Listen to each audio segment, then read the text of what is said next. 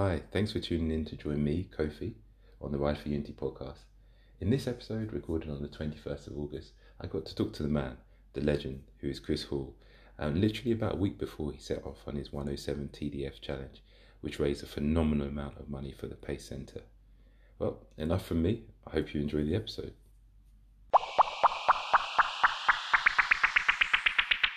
Hey. Hey man, how you doing? I'm very good. Can you see me all right? You look like you're really tall. I am. I'm a giant. I'm on vacation, so it's made me grow taller. Awesome. But can you see my whole head? Because I've had to work an angle. I'm not in my usual setting. So How typical is that? I just had someone try and call me. I'll just hug it up. you're a man in demand. But can you see my head? My big head? Is it in the frame? Yeah. Oh, good. I can see that tash is looking strong, Chris. I had a beard this morning, but it was quite substantial. And have you done the thing when you sit there and you start shaving and you just like do different facial styles? Yeah. That's what I was doing. So I ended up doing like mutton chops, and then I just did the handlebar, and I did like one went like this as well, and then I was stuck with the tag. Man, that's amazing.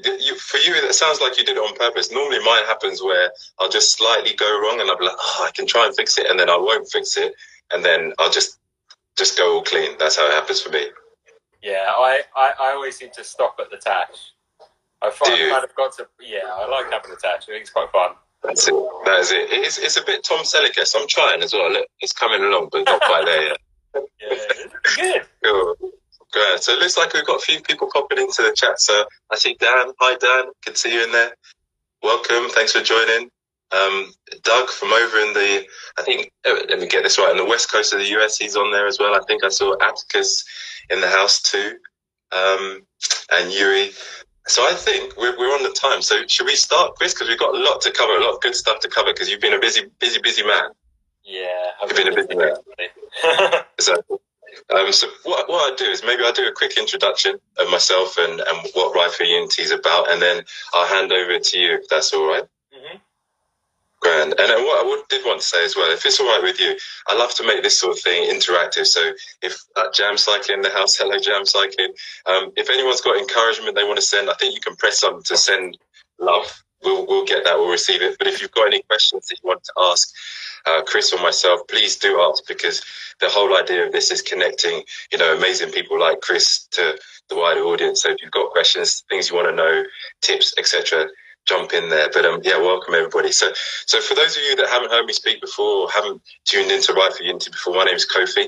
I'm the founder of Ride for Unity, and the premise of Ride for Unity is effectively a global cycling network, and it doesn't matter who you are, it doesn't matter where you are.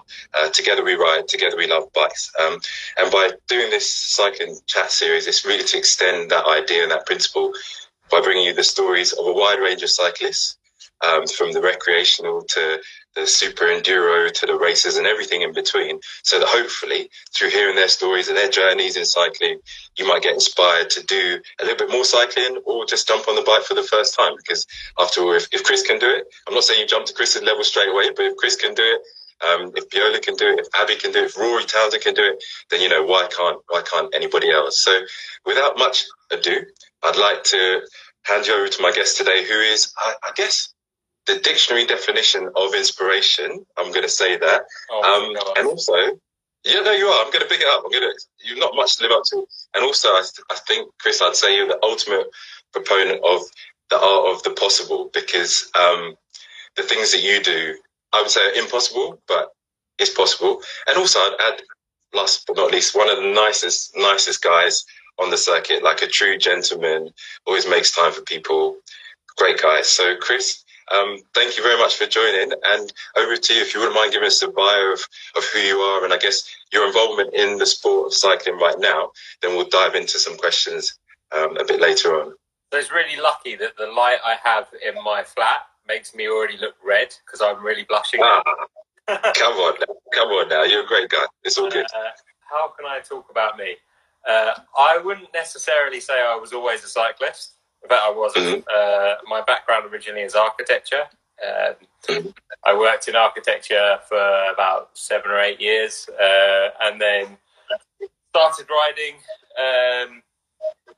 when I was at uni, basically because it was the cheapest and easiest mode of transport to get to and from uni. Because I was a student and I was skint like any other student. Understandable. And so I just used it as my way to get to and from. I had like a really shitty old like Specialized, which I bought for like 300 quid, and it was falling apart. Okay. And it was red, and I don't like the colour red, so it didn't stay red. But needs must. Needs must. Yeah, exactly. And it was 2 sizes too big for me as well. And then I guess like I started taking cycling a bit more seriously when I started like riding with this club called Ripcore, which is a club based out in like west of London. And they were like the first kind of introduction that I had to a charity, which I now do loads of work with, which is called the Pace Centre. My connection to Pace is through that club, and also I've now got some really good friends who have kids that go to Pace, which is a school for kids with motor-based disorders, so things like cerebral palsy. Right. And progressively, I started cycling a bit more, and then I wanted to do something to fundraise for Pace, so I started off by riding around Richmond Park for 24 hours, which is not fun. No. And especially, it's actually a lot more hilly than you'd think over 24 hours. Yeah, I did it recently, and I think I only managed 3 laps. So I don't know how you've done it 24 hours. How many times around is that? That's crazy. Too many. Too many. Probably lost track at the time. Yeah, I mean, this is going back, a fair few years ago now. And so I did that and made some money for Pace. And then quite quickly after that, the next kind of thing I did was I rode 107 kilometres every day for 107 days while juggling work, normal life. And I did it through the winter, which was also a really bad decision. But I think actually in hindsight kind of added to the like drama of it all. But that I still stand by as that's the hardest thing I've ever done on a bike. It wasn't that the distance is massive. It wasn't that, but it's the fact that it was consecutive riding every single day for 3.5 months with no break. And 107k every day. Yeah. So I started it on the, it was like the 14th of December, which was a couple of days before my birthday. Bad idea. But I intentionally started it then because I wanted to finish. I wanted the last day to be in Belgium because I wanted to go out and watch the Flanders race, basically. And nice. That was hard. That was really, really hard. But because it was over such a long period of time, I think a lot of people kind of heard about it and got involved with it. And I guess that's probably how I ended up being kind of known as a guy that rides like long distance on a bike, even though it wasn't a long distance. It was consecutive days. And then finished that in whatever 3.5 months later was, April, and that ended up making a lot of money for Pace. It allowed them to open up a secondary site. So the reason for that 107 number is that they look after 107 kids. That's a really poignant number to the charity. And the reason why it's 107 is that they physically can't, they don't have the space for anymore, but also they don't have, because it's very staff heavy, having looking after kids with things like cerebral palsy. You bear in mind that pretty much if a class is 10 kids, in that class of 10 kids, you might have 12 members of staff looking after those kids. It's quite full on. So anyway, this that challenge helped them open a secondary site, which is a site which is focused on newborns to preschool age. And the idea of that site is to start to diagnose and understand the potentials of children who might have motor-based disorders at a young age, and to work out the severity of their condition and if there's a way of supporting or changing or adapting or helping the family in any way to look after that kid better. It's an amazing centre. It's really incredible, and it's very good at kind of everything I do. Fantastic. Yeah. So I want to build on that because I think definitely we're going to talk about what hashtag 107 TDF. We're going to talk about that a bit. So, I mean, that's given us some of the journey. But as ever, whenever anyone comes on here, they always miss out some bits and pieces. So there's some stuff that I did want to talk about, 24-hour TTs that you do. But also, is it true that you did some cycle ride, like in Australia, but like not just in Australia, maybe across Australia? Is that, can you confirm or deny? Is there evidence that we could find on Tinternet that said you did this craziness? I rode from Perth to Melbourne, which is just short of 4,000 kilometres. Okay, as you do, as one does.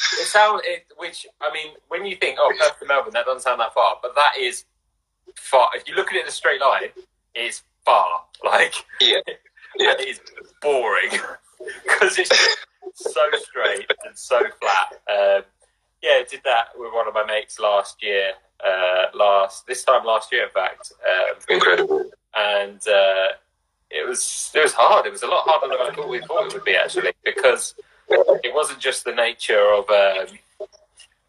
the roads are so straight. Like, there's the longest, straightest road in the Southern Hemisphere is in Australia, and it's 150 kilometres long, and it is dead straight. And it looks like it's slightly uphill, but it's not. But it looks it, because your mind can't really understand the length of it. It's really hard to explain. And there's a massive sign at one end of it that says longest straightest road, and you just go up to it and you're like, shit. Right. And how long are you on that stretch of road, per se? How long are you on that for? That's like a day on that road. Oh my God, just on one road, straight road. But you bear in mind that when you're riding across Australia, there's basically one major road, which is called the Air Highway, EYRE, the Air Highway. I'm not on that. And that road is, you pretty much are on that road pretty much from Perth to Adelaide. It's one road. That's incredible. So this is some stuff that you've done. I mean, I love it because I think the way that we've introduced it, you've given us a bit of a flavour and a background of some of the impossible things to relative human like myself that you've done. 107 kilometres a day for like 3.5 months. Mind blowing. Riding across Australia, mind blowing even more. Where are you now in terms of your involvement in cycling? Because last time we spoke, I really couldn't keep up. Like, I counted, like, you had like, I think 4 jobs, maybe 5, but I wasn't 100% sure. So right now, as it sits today, how many different plates are you spinning in true circus fashion in terms of how you spend your time and what your involvement is in cycling right now? I'm probably spinning more plates than I need to right now. Right. But I'm trying to, because obviously this next challenge kicked off a week and 1 day kicks off. So I'm kind of like de-spin as much as I can right now. Right. But yeah, I mean, I still work a bit in design. I still do my podcast. I still have my own design company as well. Yeah. Kind of like... Is this on the Zero Lemon stuff? Yeah, it's the Zero Lemon stuff. Yeah. I put it out there today. Is like, if anyone wants any of the stuff, I can't post it while I'm not here because Fair enough. Fair enough. But yeah, I'm probably spinning 3 or 4 plates at the moment, plus like trying to get the bike all dialed in for this next challenge. And today's been a day of sort of doing. Ironically, it's been a day of doing interviews, which is quite. Oh, really? Yeah. I've done. I think this is the 3rd one today, which is kind of funny. Oh wow. Okay. Well, look, hopefully you're not all talked out. You save some juice. I can talk for England. I didn't say it, but we can both count, and probably people want to have some tea, so I'll keep it moving. But I was going to say on the Zero Lemon, because I've only recently got into that, because it sounded like it started this year. Is that right? From what I saw on Spotify? Yeah, the podcast I started in January, February, I think March this year. Yeah, okay. So I started the podcast because I've always wanted to do a podcast, first of all. Mm-hmm. And I've been umming and ahhing about it for like a year or so. And I knew exactly how to do it. I knew how to set it up. And I just hadn't bit the bullet and done it. I knew what the structure was going to be. I knew what it was going to be about. I knew everything I wanted to do, just to do it. And then, ironically, I was out in Calpe. I'd just come back and from Morocco and doing the Atlas Mountain Race, across Morocco, and that was an incredible experience in its own right. That was hard. And I come back and I've gone to Calpe with a couple of friends, kind of as like a bit of a chill out and sort of reassess. And we were there when sort of COVID kind of kicked off in Spain and the lockdown came into Spain. Oh my goodness. The last 3 days, I think, that we were there, we all had to book like a flight home. The last 3 days, we were locked into our Airbnb. We weren't allowed to. So I decided to start recording a podcast because I was there with interesting people. And I think it's 27 maybe episodes now, or 30. Yeah, no, good stuff. I mean, if anyone here hasn't tuned into it, I caught the one where Emily Charles from Atticus, who I think is on here as well. You flipped around, so she interviewed you talking about 107 TDF, and there was one with, is it Red? Is the chap's name Red? Red Waters, I want to say. Yeah, he's the rider. Yeah. Yeah, that was a pretty cool one. So he was talking about, I think, his passion for racing and not being able to race during COVID and how he used to be quite into computer games and that. So, yeah, if anyone hasn't caught the 011 podcast, it's on Spotify. They don't have to pay any money. Some great cycling chat to have one in the background or to fully focus on because you've had some great guests on there, actually. Great guests. It's been pretty crazy. Like, a lot of it has just been like just chatting with mates. Like the whole reason for doing it was I like talking to people anyway. It's an opportunity to have interesting conversations with interesting people. Some of those people were people I never thought I would ever talk to, and it just somehow came across. But I effectively how I do it is I don't really edit them. I don't tell people when I don't really tell people when I've started recording. The idea is it's just you sitting in on a conversation, and the structure of it is they're obviously slightly structured, and I know what I'm going to talk about, but I kind of just let it go with whatever direction we're going, really. It flows. I like that. Well, we bring some of that into this because that's brilliant. And you know what? I wanted to bring it back to the bike a bit with you actually. And what I noted, when I've sort of thought about this and read a little bit about what you've done is you've kind of gravitated towards the ultra distance or the sort of more enduro type events. And I was just curious because there's suffering and then there's where you go with it, in terms of just taking it to that next level. What is it about those kind of events, whether it's a 24-hour time trial that you're doing or 107 kilometers for 3.5 months, or we'll talk about 107 TDF in a second, but what is it about that draws you in? Why not just do a quick crit or a 10-mile TT? Why not do that? Because they're slow enough that I can be good at them. I see. But in all seriousness, I've got this thing about I've had quite a lot of personal battles and demons. In the past, it's quite well known. I really struggled with depression. I used to be incredibly overweight. I used to be 120 kilos at one point.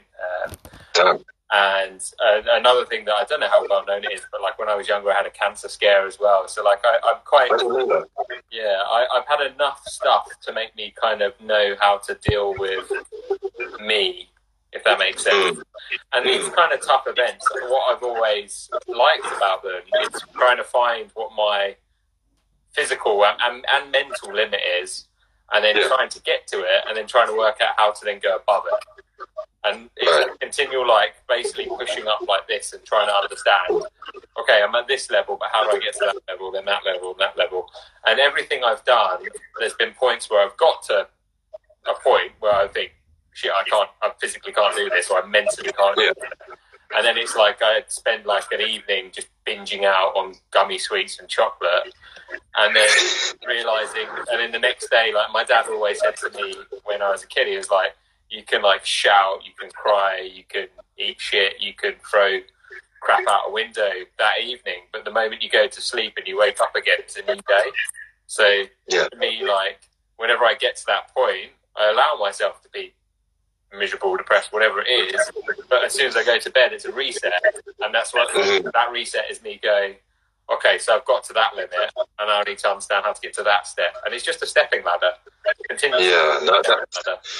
Chris, that is fantastic advice, really. And I think for everyone probably tuned in, wherever you are in the world, it resonates right now, and a good coping mechanism, isn't it? I guess, because I guess we've had so much go on with the pandemic, with, you know, the protests and like everything that's happened. Like, if you're able to regulate your mental state in that way, and I guess use cycling as that vehicle, then it helps. I've got Doug here who, as it says, on the west coast of America, he's just said, wow, truly amazing to overcome the obstacles that you had. I didn't know about the cancer bit. I know we talked about the sort of depression piece, which is big. Also, just a quick hello to, I've seen Cara's joined. Johnny VZ, hello to you. Thanks for tuning in. I think I saw Nicole Allen in there as well. So thanks everyone for tuning in, and hope you're enjoying it as much as I have, because I'm on vacation. If I didn't say it before, I'm saying it again. Thank you for all joining me. Where are you on vacation? So currently, this is not my usual setting. So I'm currently in a fisherman's cottage on the coast, or Thames Estuary, Leigh-on-Sea. Oh yeah, Who knew? Nice. You know? Yeah. We booked this a week ago because basically there was nowhere else in the planet that we could go that was local, that had water nearby, and it's been bliss. It's been brilliant. So a good segue actually, I should say, and it's happened before. Like last week, my kids just came in, boom, live. They were just like, "Good night, Dad." So it might happen. If they do, they might just want to meet Chris, and we'll work with that, because that's what happened. But Chris, I think it'd be lovely just to touch a bit upon what you're doing, because I think when we last spoke, this 107 TDF thing, I don't remember that being a plan. So when did that happen? What is it about? Because some people may not have tuned into the channel to see what you're up to, but it's a whole heap of stuff of ways I see it. But could you explain it to people as to what the heck you're doing on the 29th of August and why? It's been a plan in my head for about 3 months. Maybe longer. In fact, definitely longer. But it's been a plan that's kind of been a bit more finalised over the last month or so. So for me, as I said earlier, like the pace centre and the number 107 are very significant things. So this year would, if it still happens, and I think it will be the 107th Tour de France. So my initial plan, as of years ago, was to basically ride the route non-stop. So that would have been riding the day before the pros start, riding the whole route, including the transfers, and it worked out. It would have been like 4,300 kilometers, I think it was. I planned the whole thing, the whole route, and then I made a decision a few months back that I didn't feel comfortable with the idea of traveling to France and doing this because of the current situation we're in. And I just thought it was, I think, one, it might look bad on me, but also two, I thought it's not the right time to really be travelling, even though France is, not really that far away. It's still a travel. It's still a journey. And I feel much more comfortable with doing something staying in the UK. And at a point when we can actually travel around in the UK, and especially by bike, when you're really doing very little impact on the world and the climate, as long as you're careful yourself, there's a lot that you can do. And the UK is pretty big. So what the plan was basically for the duration of the 107th Tour de France, the rescheduled dates as of the 29th of this month, so next Saturday, I'm basically riding 107 miles every day that the Tour is riding. So the difference is that it says the 29th until the 20th, and what I'm doing is I'm leaving my flat at like 7 o'clock in the morning on the 29th, and then heading towards Land's End, and then from Land's End I'm going up towards John O'Groats, and then from John O'Groats I start coming back towards London, but then because of where London is, it's too close because of the distance, so I'm turning towards the east coast, towards Lowencroft, which is the most easterly point of the UK, and then cutting back into London. So by doing that, you're ticking off the most southern point, the most western point, the most northern point, and the most eastern point. And it looks like a really cool triangle. And I'm basically following kind of a structure that the Tour does. So the Tour has 2 rest days this year. I'm taking 2 rest days, the same days as the Tour. The Tour has 1 time trial stage, which actually is the second to last day, which, I'll be honest, for me at that point is pointless because I'll be knackered. I don't need a rest day the day before the day I'm going to finish. So what I've done is for my own kind of like part of my mental well-being, because I kind of understand this is I've strategically put in an additional rest day when I'm near where some of my family are, so I can spend the day with them because I haven't seen them. Oh, that's wonderful. That's wonderful. So effectively, what it equates to is 107 miles or more, because it has to be a bit more on some days because of having to like get to places to stay. And then, over the equivalent of the Tour de France. And the same thing, this is the fundraise for the Pace Centre, because not just Pace, all charities at the moment with the current climate we're in are really struggling. I can imagine. You just think about it, if you actually think about it, like think all of the events that people would fundraise for charities, like Ride 100, the London Marathon, etc., they've all been cancelled. And they're massive fundraising events for charities. It doesn't matter what the charity is. True. Like the British Heart Foundation one as well, the Brighton Ride in June, that's always well attended. That's thousands of people paying entrance fee and raising money. So, I get that. So, no, awesome that you do that. And I just want to check I heard this correctly. You do 107 miles, not kilometres, miles a day. Miles, that's what you're doing. Every mile. It's miles every single day. So, it's a lot. It's a lot. Because what I've been loving actually is I think the last few days, although I'm on holiday with the family, so I haven't been on Instagram. Honestly, no one's seen me. I haven't been on it. But on the last few days, someone, Pigeon or something, has showed me some pictures of you getting ready. Your bike is looking absolutely sweet. There's some sort of weird pannier tail thing that you've got on with some top tube bags and some bags. And it's a sexy road machine with 50mm wheels. I've seen a Cervelo thing. But you've turned it into like a proper pack horse. And I'm just surprised like how that stuff is. So are you basically going to be supporting yourself and traveling with everything? Or do you have a support vehicle? Like, what's happening? So I am doing it self-supported. As you said, there's a tail fin on the rear of the bike. Tail fin, okay. Tail fin, which they're UK based in Bristol. Okay. It's a carbon structure that's like a pannier, and then you have the basically like what's like a traditional like bike packing saddle pack attached to the pannier. But it's so fucking good, and the reason why it's so good, excuse me for swearing, but it is good because it doesn't sway. So these rear packs, because you load them right up, they sway and it changes how the bike feels. I've used the tail fin for the Atlas Mountain Race. I used it riding across Australia, and it's just stay still. It doesn't move. It's so good. Tried and tested. Yeah, and I know quite a few. It's not the cheapest kind of option out there, but I'm riding this bike for 20 days. I'm quite content with it being sturdy. Brilliant. Yeah, as you said, 50mm carbon rims, and that is mainly like an aero game more than anything. Whatever. It's because it looks sexy. That's why it doesn't. Don't lie to me. Come on. Doesn't matter. It's for aero benefit. Yeah, and then clip-on bars on the front. I've got a black frame bag and a little food bag as well on the front. Brilliant. Lights, reflectors, and the big thing about it is like it's a Cervelo R3, which is kind of like, to explain the R3 in Cervelo's range is you have the R5 and the R3 in the R range. So the R range is like I guess like their sort of all-road kind of range. All right.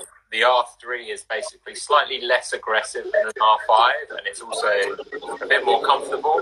So that's why I'm using an R3. That's brilliant. Sunweb and Dimension Data used them for Roubaix, so they use it for Roubaix. It's good enough for me. It's good enough for them. It's good enough for you. Awesome. Exactly. I want to jump into some of the comments. So I've got Dan Hawkins, actually a good friend of mine over in Boston, Massachusetts. He's just said something along the lines of really inspiring. How can he get involved in supporting the Pace Centre?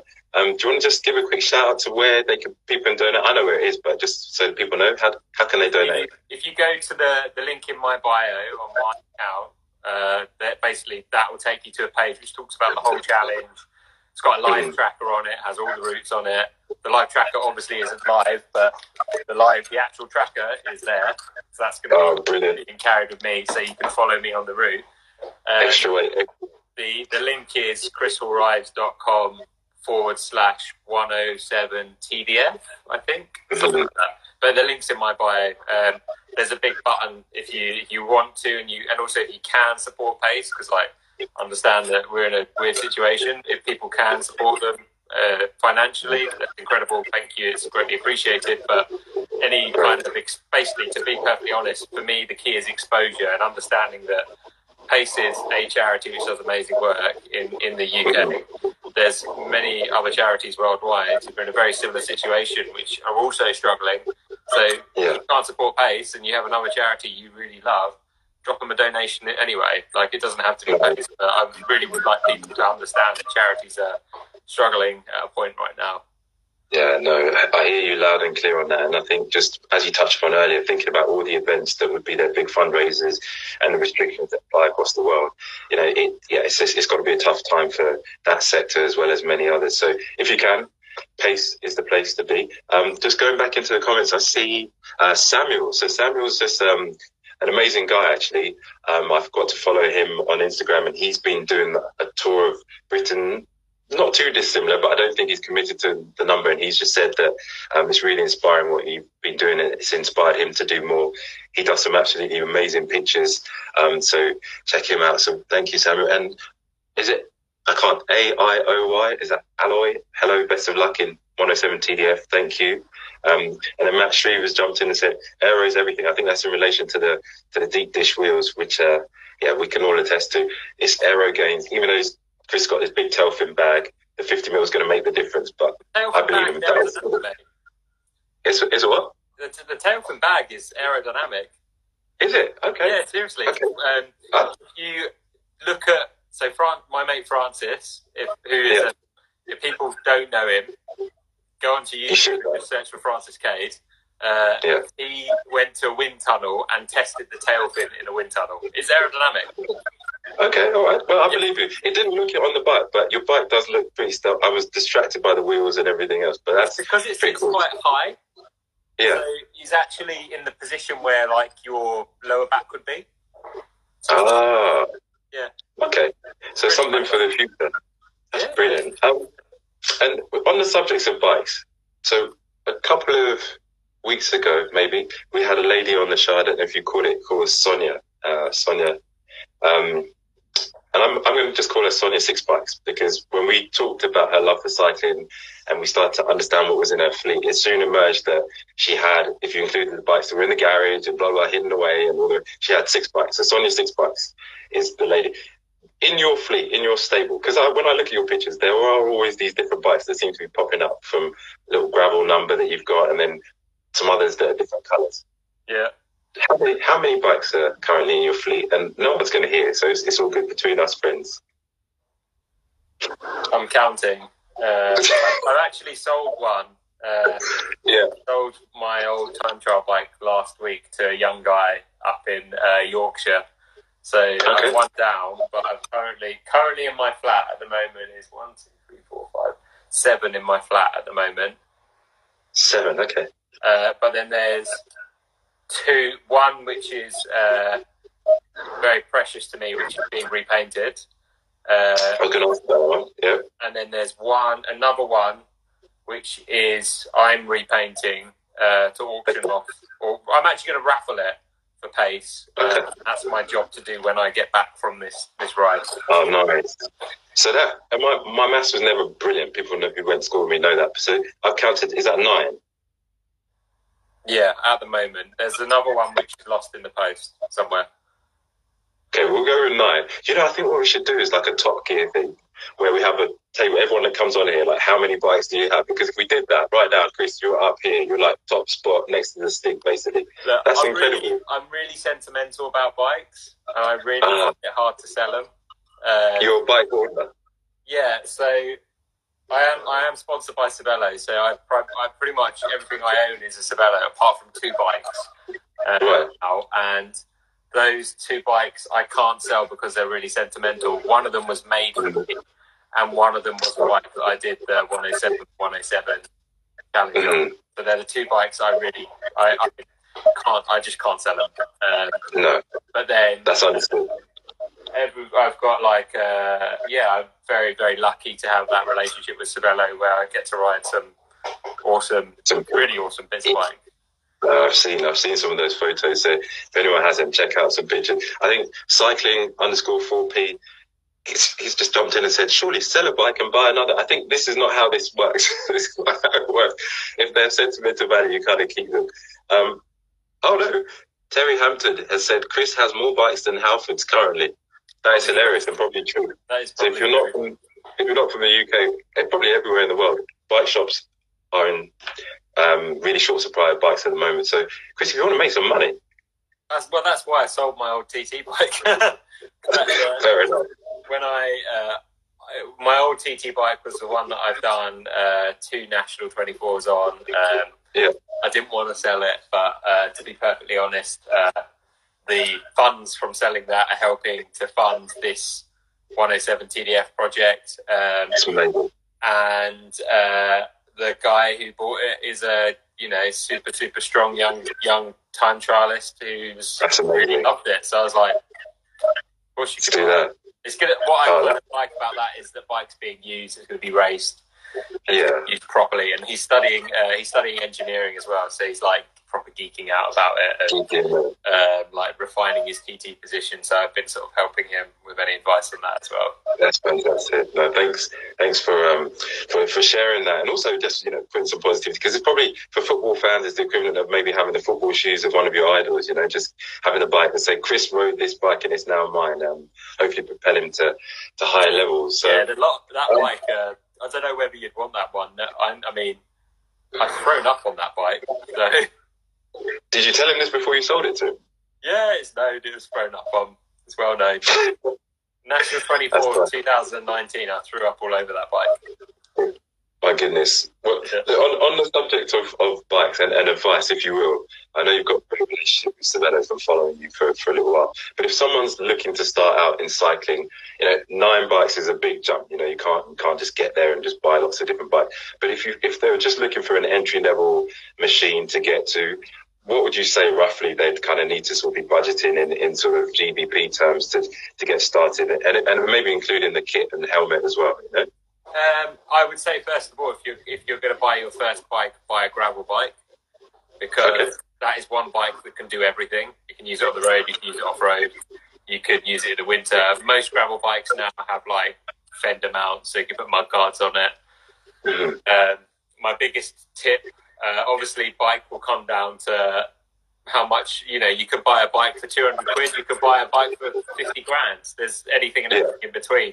But my biggest like tip would be to try and get something with hydraulic disc brakes, because hydraulic disc brakes are so good. I don't care about people saying save the rim brake or anything. Disc brakes are so much better. It's the way forward, right? The confidence in stopping. And I just think they're a lot better. But like budget wise, if you can, you could probably do it on like 300 quid if you wanted to. You really wanted to. There's some great second-hand bargains out there. If you want to spend some time crawling through eBay or Gumtree, or also it's worth looking in all the Facebook forums. There's always some good offers in there, because people are always looking to buy new bikes. I would say, like, if you're going to have one bike to rule them all, go for a gravel bike. Gravel bike, okay, that's really great advice. So minimum of £300. So if you're out there and you haven't bought a bike yet, you're thinking about buying a bike, then get that.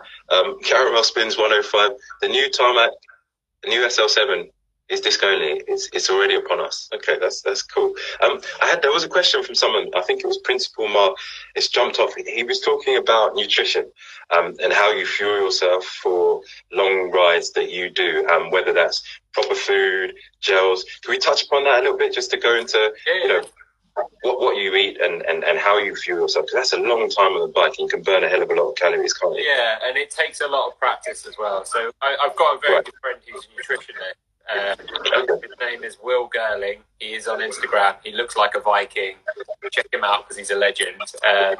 He is the nutritionist. Like, he works with EF, and he works with some of the riders from DCC and drop cycling as well as like professional boxers, pro athletes, runners. Like, so he's he really is very intelligent and very switched on that front. And he's always the guy that has come with me every National 24 on how to fuel that and kind of to, you know, basically pace your gut and how to sustain eating.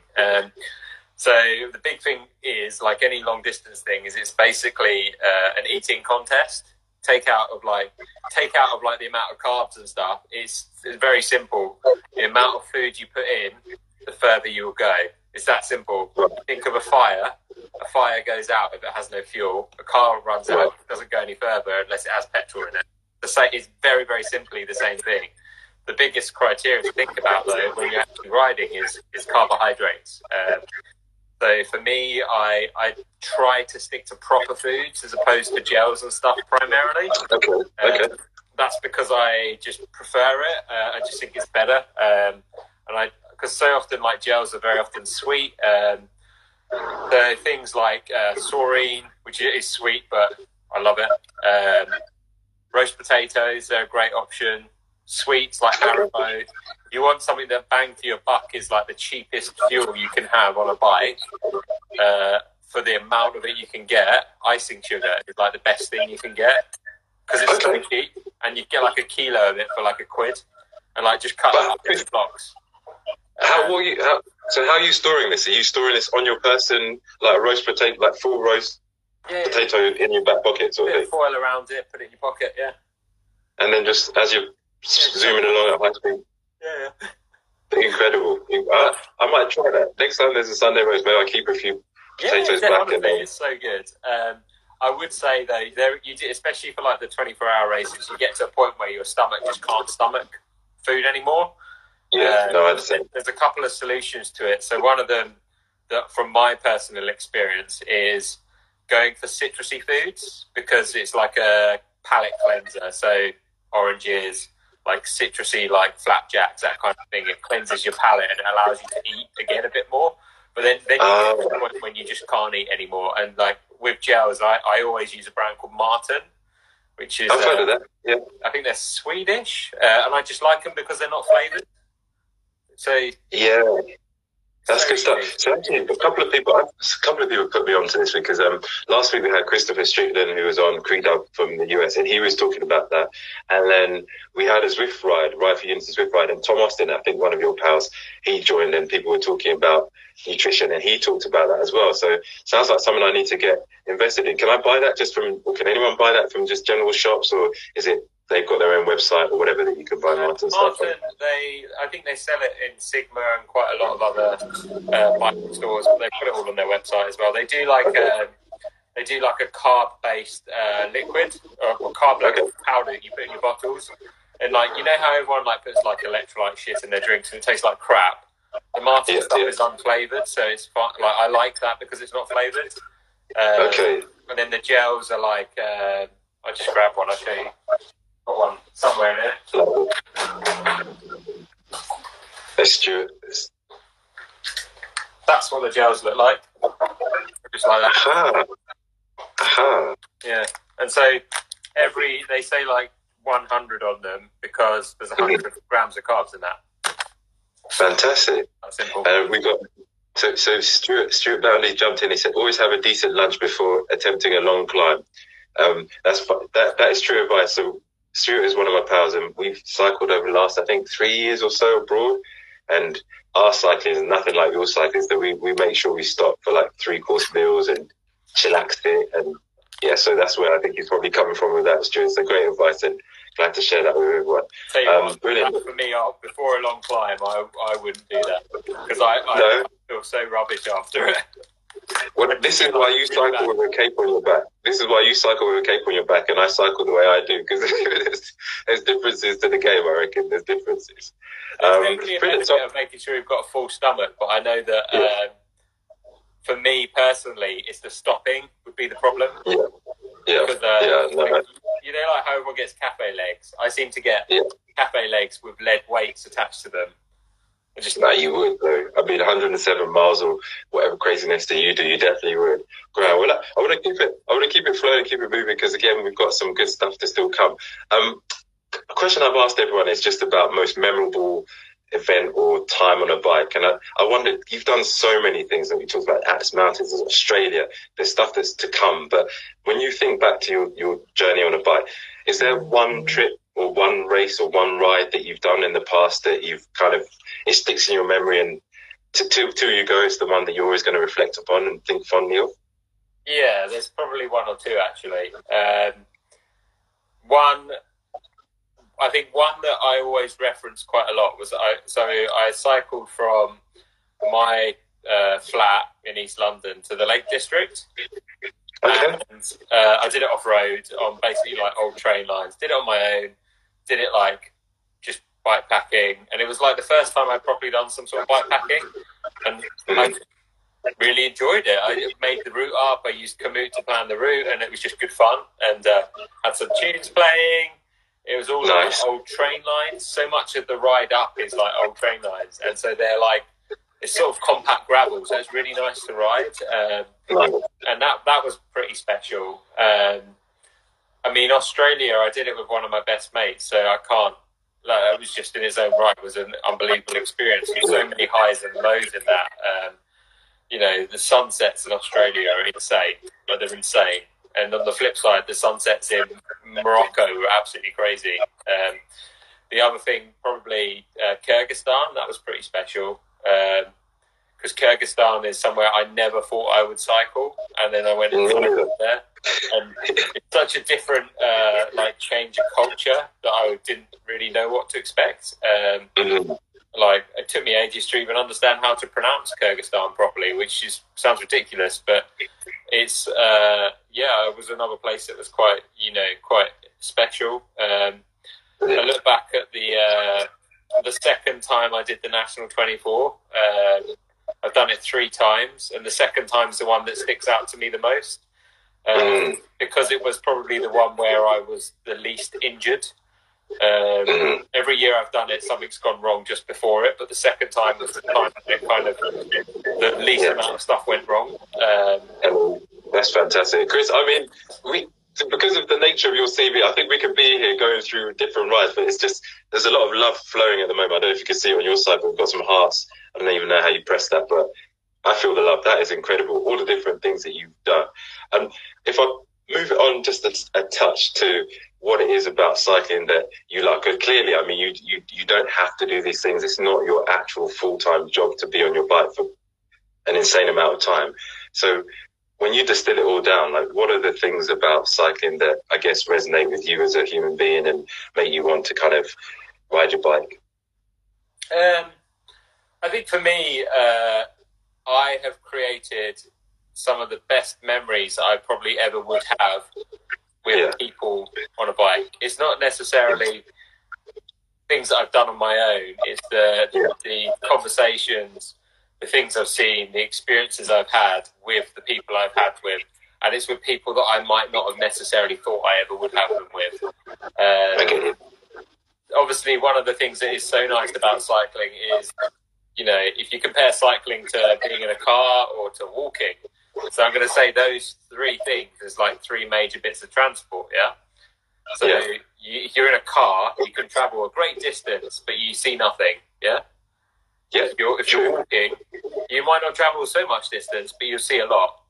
Cycling is like the perfect middle point of that. Like, you're going at speed, but you can still absorb so much, and you can still travel far. No, I love that. And I think, like, for me, like, I'm no great shapes as a photographer, but anyone that sort of follows me know that as I do a ride, I always like to be able to stop and observe and absorb the surroundings, and I feel like more connected with what's going on around me than like if I'm in a car zooming along, traveling great distances. So that's brilliant. And I think Doug's jumped in and said this, especially touring and bike packing, which is something I've never done. Would love to do more of that. I think the sort of stuff that I've done, the furthest has been like London to Paris, where we stopped at places and had, so I didn't have to get tail fin and all that stuff. But in the future, I'm trying to get the kids into it, so maybe convince my wife to jump on it, and we can. Amazing to do with the kids, honestly. Yeah, I can imagine. I'm building them up slowly, so that's good. And you know, with the whole idea behind cycling, and Ride for Unity, you know, my idea is to try and inspire other people by hearing your story, hearing other people's story, like I hear what you've done, and I think a lot of people will second this because there's loads of thumbs up going on right now. You're doing bits, you're pretty inspirational. But in terms of where you look to, are there individuals inside or outside cycling that have kind of inspired you, and maybe just one or two really? Because I think you've probably got so many influences, but it'd be good to hear one or two. There's your top two. There's I'll give you one in cycling and one out of cycling. Okay, brilliant. So the one out of cycling is my old lecturer when I was at university. So he's a guy called Leighton Reed. He, for me, I first met him, and I think he took the piss out of me first time I met him, because I was painted and I had like hands covered in paint. And, anyway, he's an older chap now, and someone who, when he studied architecture, for being a black man in architecture was not a thing. It just wasn't a thing.